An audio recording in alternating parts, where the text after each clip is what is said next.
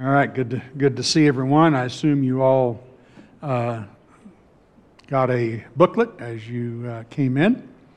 And in fact, might just mention a few things about the booklet. The booklet has the first six outlines for the first six classes, at least the first six classes that we will do. So here's the big challenge. Can you bring your booklet back every week? So there's your big challenge. Now, I have never taught a class in my entire life where everybody was able to do that. So, you might figure out a mechanism by which you can do that and bring that back with you so that you have it available and you're not sitting there, because this is a hands-on class. This is not like I'm not lecturing and this is workshop type of thing, and you need your sheet and you need writing material, and there will even be one class, at least one class, maybe two, in which you will need colored pencils. Not yet. That will come about a little bit later. You can always use a colored pencil, though, at any rate. That's what you have to be prepared for. Try your best to bring your booklet back, and we will go from there. Let's begin our class with prayer. Our dear Father, thank you so much for providing this evening with us and this time together. We truly love to be together and enjoy worshiping you together, and we thank you so much for that. Please open our eyes and our minds so we can see the wonderful things that are in your word, and help us to be able to learn how to seek you and learn from you in a better way so that we can love you more deeply. We pray in Jesus' name. Amen. All right.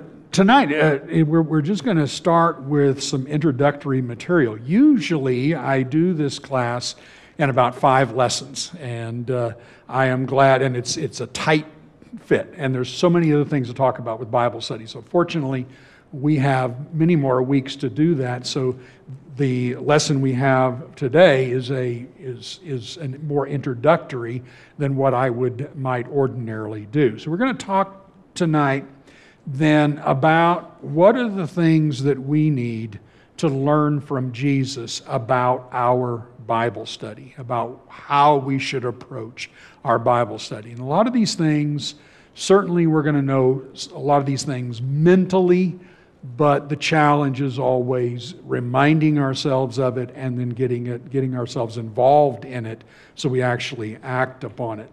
One of the first things that comes to my mind is that there are a lot of things that hinder Christians and all people from doing the kind of Bible study they ought to do. And this starts out usually very young, and a lot of times it continues for quite some time.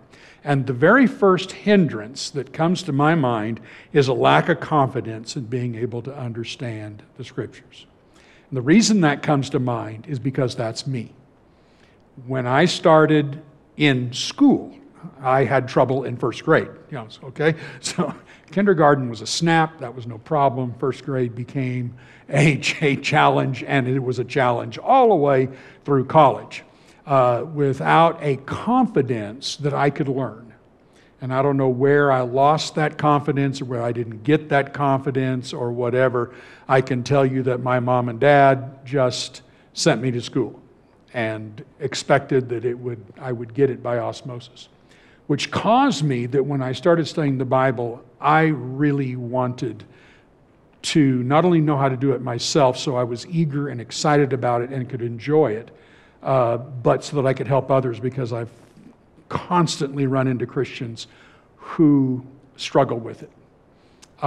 Many of the kids here at Woodland Hills and just any church, many of them struggle silently about being able to learn and being able to find Bible study exciting. And so as parents or grandparents, this is an important thing to help get them involved in that. It takes practice. I practiced and practiced and practiced to learn how to learn. And that's where we're going to go today. So first off, a lack of confidence in being able to understand.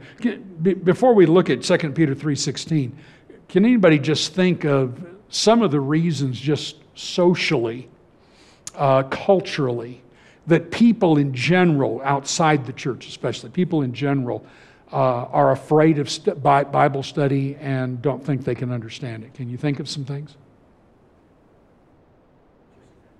Go ahead. Okay, the language is dated and often different to them. Even, and that's what they're, you bring something up because a lot of people have what kind of Bible? They have a King James Bible at home. And that's what they've always had. And while there's nothing wrong with the King James Bible, if you can understand King James English, then that's great. I grew up King James English. I love it. I can understand it. But a person born in the year 2000 couldn't get heads or tails of it. And that's a struggle. It's just difficult for them. At any rate, so there's that problem. What are you going to say, Wayne? And I relate that to kids eating green vegetables. Yeah. You never know if you're going to like it until you try. Okay. Just don't say anything and somebody else. Now, where would people get the idea that they can't understand the Bible? Now, they weren't born with it. Where did they get it? Part of the cultural influence is that we have a clergy and a laity. There you go. That's right. So the clergy can understand it. We can't. We have to explain. And the clergy, they all agree, right? Yeah. No, they don't agree. So then you get this 10 times worse argument. You think, well, if they don't even agree, how am I supposed to understand it? So you see, the devil has done a great job in just blowing people's minds and making them feel like they can't understand those things.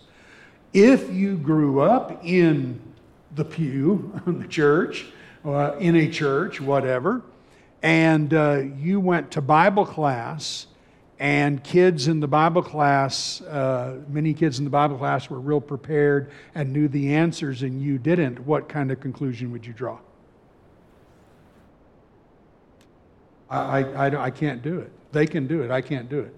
There's a reason I wasn't a chemistry major, First chemistry class I got, and I couldn't get heads or tail of it, and the teacher stunk. And, and I just went, well, one thing I'm never doing, I'm not going to take another chemistry class if I have to. I'm a dummy when it comes to chemistry. Now, I know now that if I had a different approach and people gave me some confidence, a teacher gave me confidence I could understand it, I think I could understand it. But there's a point in life that you don't get there. So the worst thing, and now I'm talking, of course, again, parents, grandparents, the worst thing can happen to your kids is that they feel like they're a dummy in the class. And how are you going to keep them from doing that?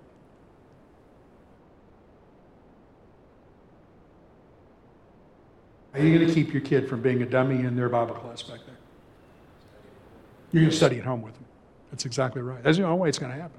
And you're not going to do it real fast. You're going to sit down in a quiet time where they're not in a hurry to go someplace and they don't have a TV program they want to watch and they don't have this and that. You can sit down and actually have a good, regular one-on-one time with them where you're not going, answer the question. The question's right, the answer's right. No, have a conceptual conversation where they're learning it so that when they walk into Bible class, they're never feeling like they're a dummy. Because if they feel like they're a dummy when they're young, what's going to happen when they're old? Okay, there's a good chance they're just going to dump it. The way kids get excited about anything, generally, and adults too, is the interest that they have in the intriguing stories. Right. And knowing how things link up, how God shows us Himself always. Yeah, and this, you bring up something that's very, very important. It's the reason I've always called this series Enjoy Your Bible. I've really never called it How to Study the Bible.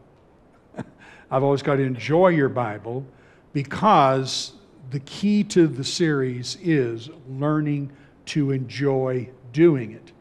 What happens when there's something you do that you enjoy? What do you automatically do? You do it more. You can't wait till you get to do it again. The moment I learned to enjoy Bible study 52 years ago is what changed me for the next 52 years, and I still enjoy it.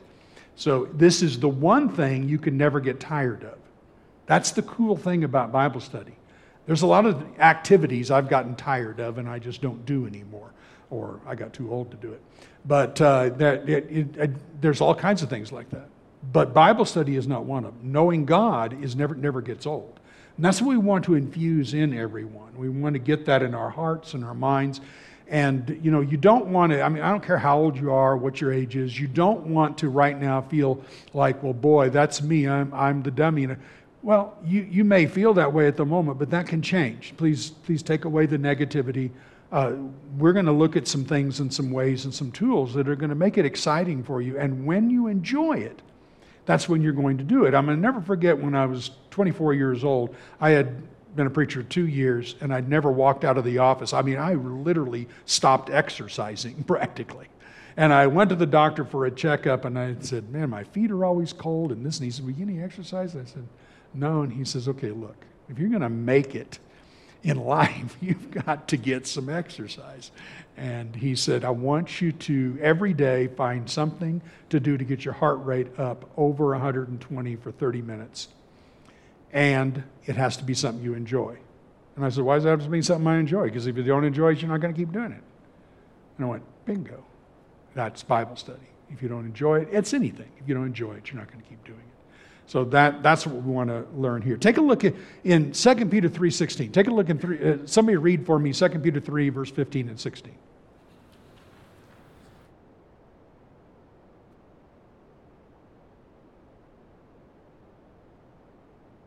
Patience of our Lord is salvation, just as our beloved brother Paul also wrote you according to the wisdom given to him, as he does all his letters. There are some things in them that are hard to understand, which the ignorant and unstable twist to their own destruction, as they do the other scriptures. Okay, what did Peter just tell us about Paul's writings? Yeah, there's some things that are hard to understand. All right, so the Bible tells us plainly there are parts of it that are hard to understand. Paul, in the Corinthian letter, talked about there's milk of the Word and there's meat in the Word. So there's some things for beginners, and there's some things that go from beginner to gradually growing, just like a child would, to the point where they're eating solid food. It is interesting that Paul, to the Corinthians, who had only been Christians 3 years, rebuked them for not getting to the meat by that time. Well, I think I'm like, oh, well, I may thought 10 years or something like that. No, 3 years. You should have gotten to the point where you weren't just milk drinkers, and that you were better at that. But there is a difference. So there's some positive things here about that. If you're a new Bible student, it is easy to get frustrated that when you're reading, you run into passage after passage after passage. You go, I don't know what that means. I don't understand that. And then that can discourage you, and it can make you stop. So the answer to that is to accept the fact you're not dumb, you're just new. Just like you're not going to spank a 6-month-old because they're not eating your steak. It just doesn't work that way. They need to learn to grow more and be able to do that. So there's a process. It takes some time. We're going to talk about more of how to accomplish that. But we never want to think it's just impossible for us, or get a negative attitude about psych yourself out, like, oh no, this is just impossible for me, I'm just too dumb. You're not. Because what happens when we think we're too dumb to understand God's Word? What have we just said to God? You didn't do a very good job. That's right. Either with my brain or with how you wrote this. One of the two did not match up. And that's not fair.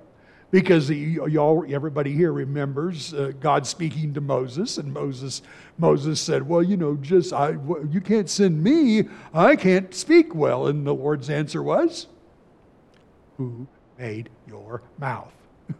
You blaming me? I made your mouth. Oh, what a conversation! Hope that's on video. We get to heaven. I like to see that video and I'd like to see the look on Moses' face too, kid. I guess these things sort of covered. In the first place, the Bible is a very large, long book. And in the second place, much of it is antiquated, very antiquated. A lot of it is very boring. There you go. So it's big, it's antiquated, it's about something that is thousands of years old, and it's boring. And whose fault is that? Yeah, that's my fault. I've approached it incorrectly. Because again, I'm blaming God. You wrote a book thousands of years ago that you expect to still be up to date today, and I just don't know that it is. And you also wrote a book that, goodness, it's just, it's boring and it's big and it's long and all those things. Yeah, it's all those things. We're going to address some of those questions. Not all of them tonight, but we're going to address some of those questions. All right, look, here's Jesus' answer. Look over in Luke. Here's one of the answers that Jesus gives about being able to actually understand the Scripture. So Luke chapter 11, and somebody read for me verses 9 through 13.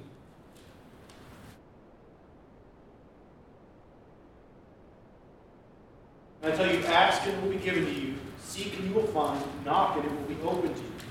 For everyone who asks, and the one who seeks finds, and to the one who knocks it will be opened. What father among you, if his son asks for a fish, will instead of a fish give him a serpent? Or if he asks for an egg, will give him a scorpion? If you then, who are evil, know how to give good gifts to your children, how much more will the Heavenly Father give the Holy Spirit to those who ask him? What's interesting about verse 13? What's kind of surprising compared to the other accounts? Give the Holy Spirit. Yeah, Luke's the only one that says that. All the other ones say give good gifts. He says give the Holy Spirit. What's the primary thing that the Holy Spirit did? He revealed the Word. And so here he's telling us, here's a promise. Verse 9, ask and it will be given to you. Seek and you will find. Knock and it will be open to you. What do you think I'm here for as your Father? So starting right out, I need to understand that I can understand this. Number one, God wrote it so that I can. And number two, He said that if I ask and I seek and I knock, He will answer. So there's prayer that has to come along with that. I believe it's Psalm 119, verse 18, where the psalmist prays, open my eyes, Lord, that I may behold wondrous things out of your law. There's a request. Open my eyes. James says, seek wisdom. A lot of the wisdom we learn is from the Scriptures, obviously. So we need to always be asking and praying. Prayer and Bible study are like a marriage. They ought to be just hand in hand at all times. Most fun about Bible study is talking to God while you're studying, as you're telling Him how amazed you are at what you just learned and how wonderful He is for teaching you that. And just you have just communication like He's just sitting there with you. And you're going through this and you're talking to Him while you're doing it. And it really keeps you engaged, I think, with God. Look at Ephesians chapter 3. Ephesians chapter 3. There's a real direct statement, verses 3 and 4. Someone read that.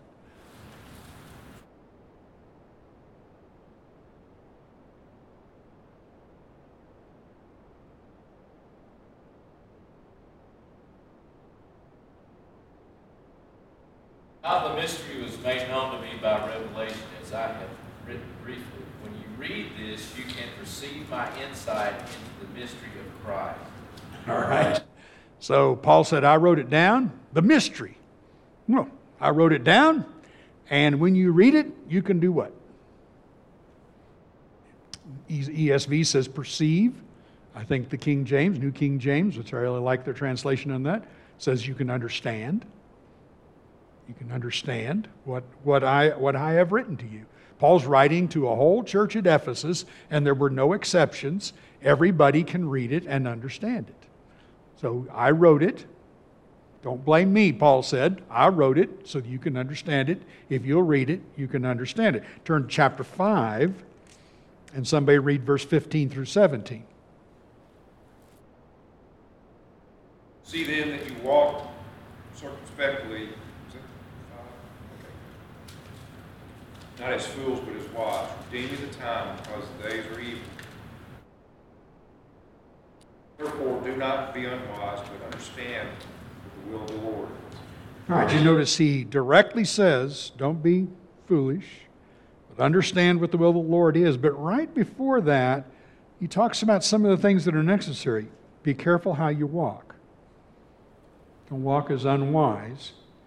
Make the best use of your time, because the days are evil. Those things are really important to understanding the Scriptures. If you're not walking in wisdom, that is going to affect how you study. If you're living foolishly in your life, it's going to affect how you study, because you start learning things, but your brain is, as Paul accused the Corinthians of, carnal. You're a natural man. You're not thinking spiritually. And if you don't think spiritually, the Word of God is going to just bounce off your brain like wayside ground. It's not going to penetrate. There's a lot to be said about where our minds are, where our lifestyle is, whether we're redeeming the time, whether we're making the best use of our time. We're really focused on where we need to be going. If we're not focused and our focus is on earthly things, it's going to be very difficult to understand the Bible. That's just the way it is. You have to really want it. So that's part of it. We'll see a little bit more than that in a minute. Any comments on that? Yeah. If you relate that to a diet, if someone was told by a doctor, you're going to die if you keep eating what you're eating. So here, I'm going to give you some instructions. Read these, follow the instructions. If you keep eating what you're eating while you're reading those instructions, you're going to keep saying, this doesn't make any sense to me. That's right. That's right.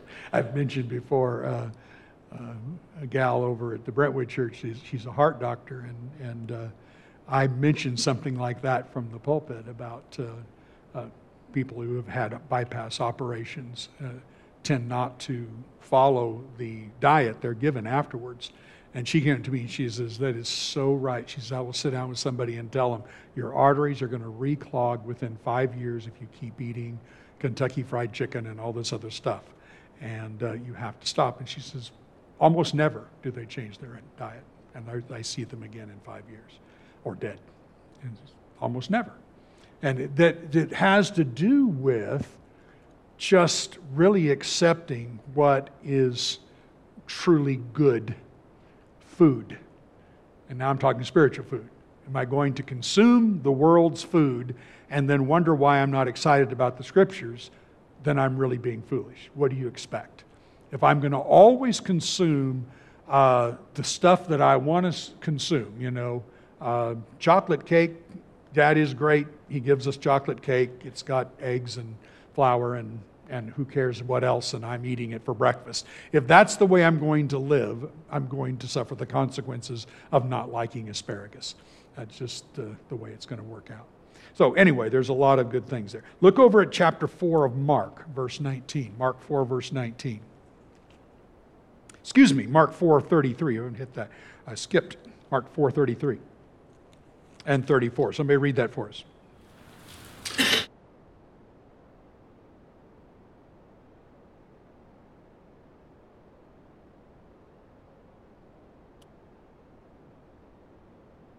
In such parables he spoke the word to them, as they were able to hear it.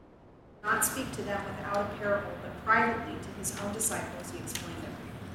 Now, what's interesting about verse 33? What he says there. They were able to. As they were able to hear it. He recognized that the multitudes were not able to hear what he needed to tell them about the kingdom. And so he would speak to them in stories, like babies, like infants, trying to get them to get a taste of what they should be seeing. And it's really kind of sad to see that. Then he'd go into the house and he'd explain everything to the disciples. Again, re-emphasizing that there's a lot to attitude, mental approach to the Scriptures. We're going to see in a minute what's wrong with these people, but for right now, we're seeing something's not quite right with them not being able to hear what he's saying, and therefore he has to speak in parables, and yet he can just tell the disciples plainly, which, of course, they're Galileans. They never went to school. They're mocked because they're dumb. That is, educationally, and yet they can understand it fine. So that's an interesting contrast. There isn't. By the way, this is at the conclusion of the parable of the sower and the mustard seed, as you can see, seed growing secretly.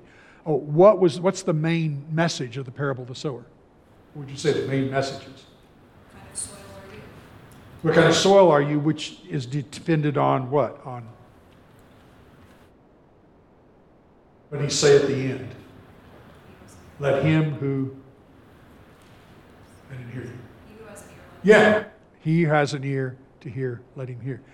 It's about hearers. You're either a hearer that it just goes in one ear out the other, or you're a hearer that gets excited about it briefly and then, when things get a little tough, then you just dump it. Or you're a hearer that lets the cares of the world leak in, or you're a hearer that actually produces fruit. And everybody's one of those. You can choose not to be one of those and be another, but everybody's one of those. And so he's talking about hearing all the way through here and how that hearing takes place. All right, now go over to 2 Thessalonians chapter 2, verse 10 through 12. Somebody read that for me. 2 Thessalonians 2, 10 through 12.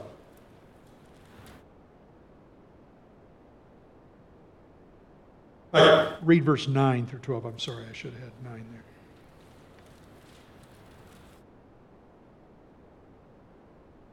By the activity of Satan, all power and all signs, with all wicked deception for those who are perishing, because they refuse to love the truth and be saved.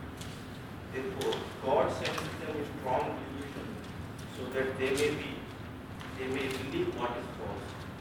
Not that all may be condemned who did not believe the truth, but had pleasure in unrighteousness. Good. What's the central problem with these people who are God is going to send them a strong delusion. They're going to be deceived. They're going to be condemned. What's their central problem in this? Then love the truth so as to be saved. Again, we're dealing with where's the desire. So, if I'm reading this as somebody who might say to myself right now, well, and I can remember saying this to myself, I don't really have much desire right now. I really don't want to. I like what I'm doing. So there's a problem with me at that particular point. Can you identify the problem?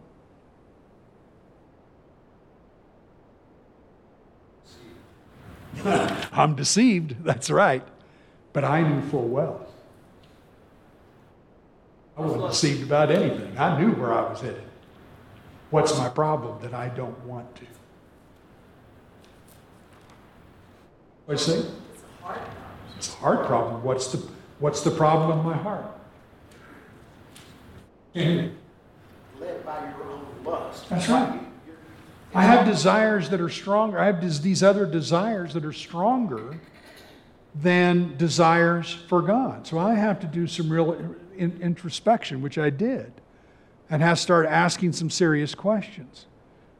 Where is the life I'm living right now? Where's it going to end up? Those desires are going to get old, and talk about boring. They're going to get boring. and learning that they were unfulfilling and finding out my problem is that my desires weren't strong enough. You got pretty bad desires if you're just tickled to death with the dumb things that is offered in the flesh, because it's just appears and gone, appears and gone. It's like Ecclesiastes. It's vanity of vanities over and over again. Well, to continue to do that the rest of your life, you're dumb as a post. What are you doing that for? You're not going anywhere except disappointing yourself now and disappointing yourself in eternity. That's just all there is to it. People, well, isn't there another choice? No, there's not another choice. That's the way God created you. So that's it. So a really strong deal there. And Mark 4:19, I think, helps that. While you're here in Mark, or you come back to Mark where you were in Thessalonians.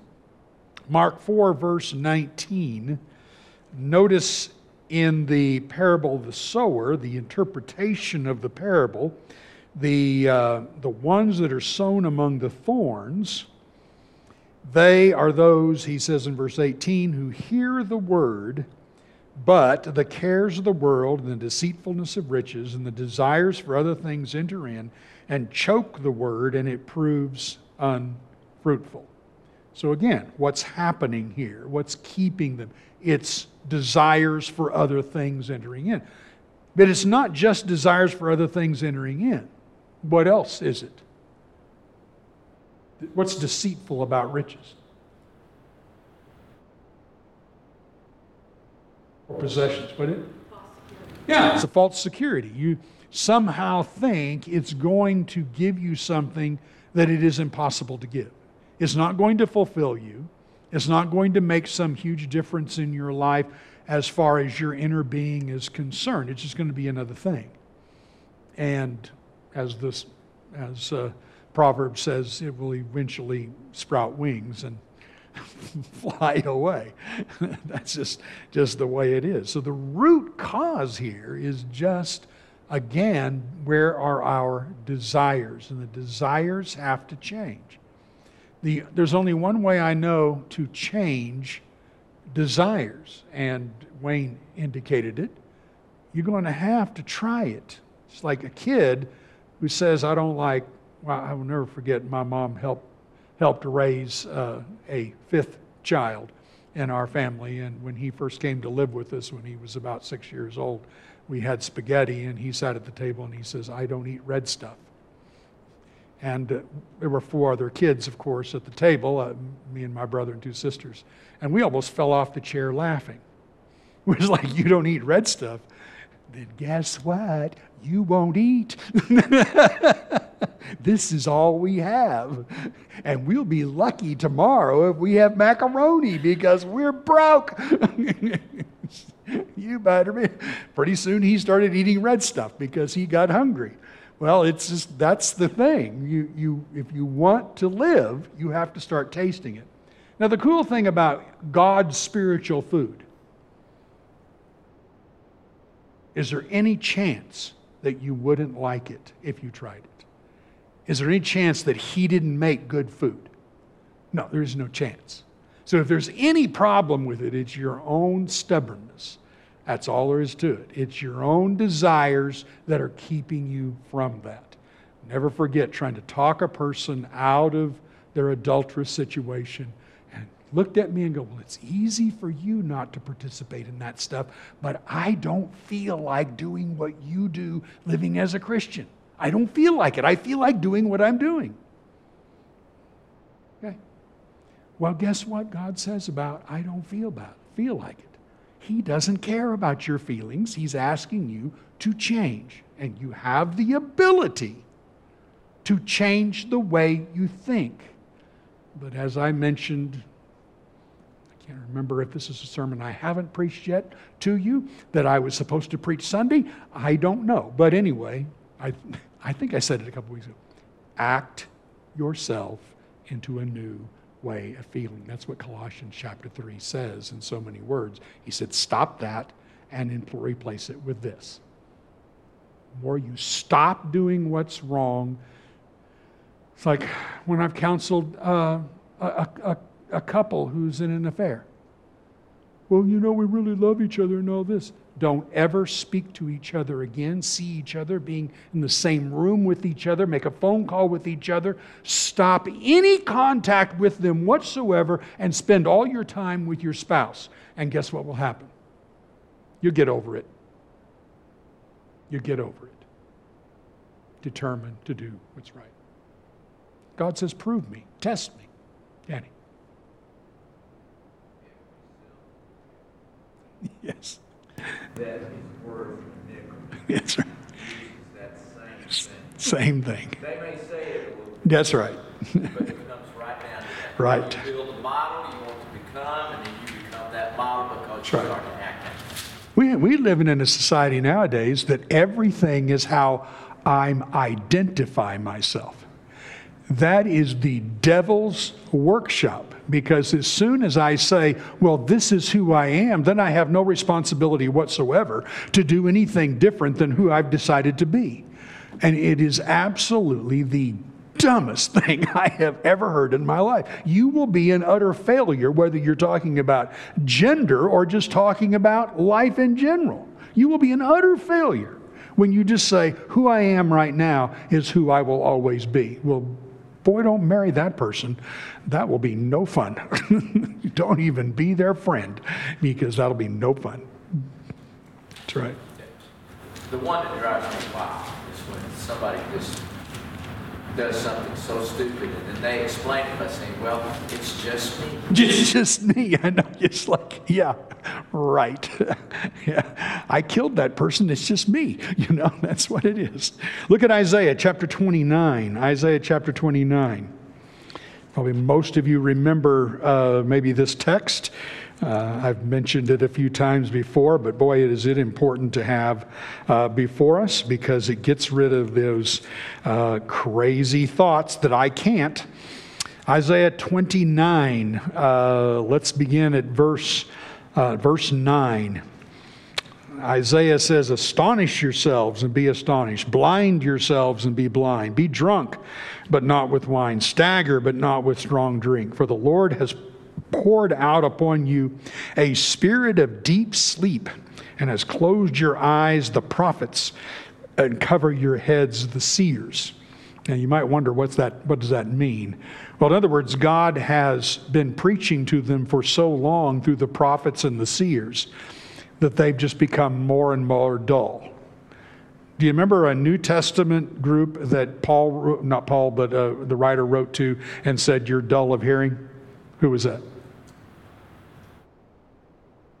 You can't go to heaven if you don't know this. Who did he call dull of hearing? For the time you ought to be teachers, but you need someone to teach you. Book of Hebrews, chapter 5.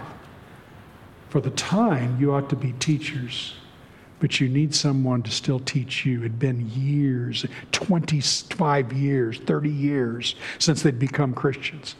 And they'd become dull of hearing and needed to hear the milk all over again. Which put me on a little pulpit right now where I'm just fed up with so many preachers who do nothing but tell you the milk all the time. And it is ruinous. And people get so accustomed to it that they cannot tolerate any other part of the word that has meat to it. It's just a little bit of this, a little bit of that. Well, this was different. They've heard the prophets for so long that they just hear them and their eyes start blinking as soon as the prophet starts to speak.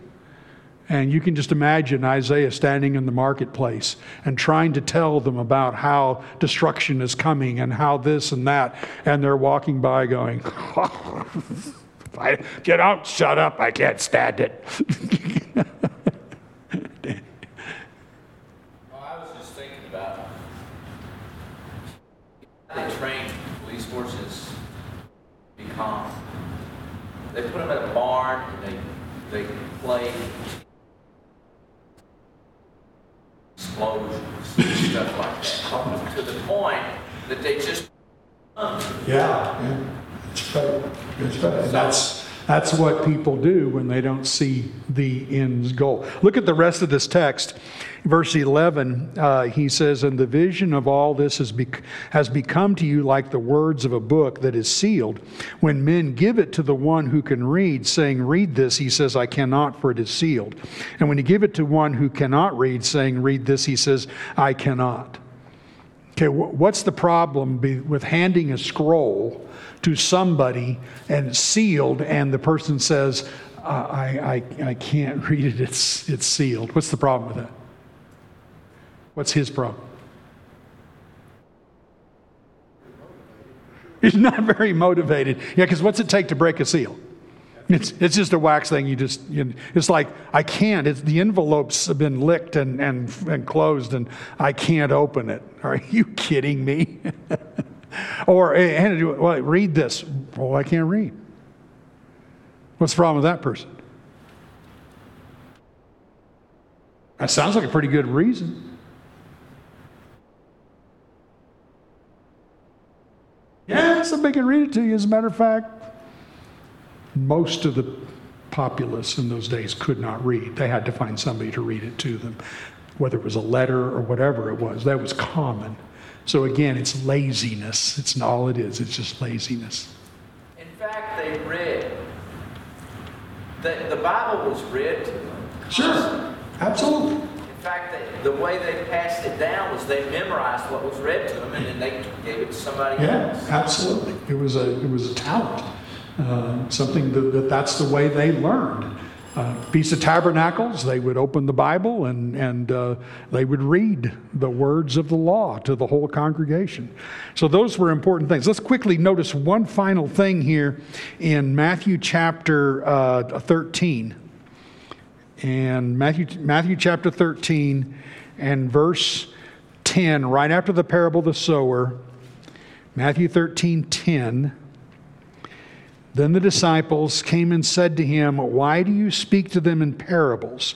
And he answered them, "To you has been given to know the secrets of the kingdom of heaven, but to them it has not been given. For to the one who has, more will be given, and he has abundance but from the one who has not, even what he has will be taken away from him. This is why I speak to them in parables, because seeing they do not see, hearing they do not hear, nor do they understand." And then he quotes Isaiah's prophecy.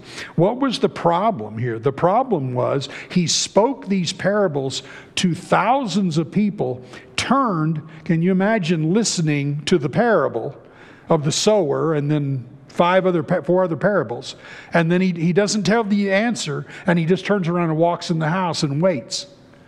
And the disciples walk in and go, "Why do you speak to them in parables? To you it's given, to them it's not." What was the problem?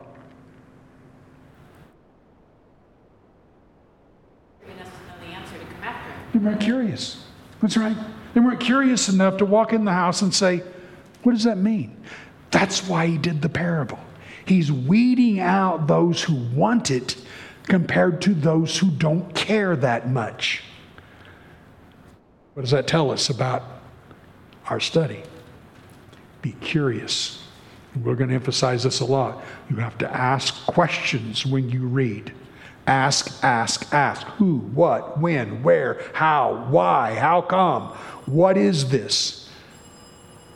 When I'm preparing to teach, or when I'm preparing just to learn, I am always, even if it has nothing to do with what I'm going to preach or teach, I run into something I don't know. Everything has to come to a halt. I stop and go and I research until I find an answer, because it drives me crazy. I have to know the answer. I think this is a learning opportunity. I found something I don't know. I have to stop and discover, because what happens if I don't stop and discover at that moment? Gonna forget it. That's right, I'm gonna forget it. Thank you.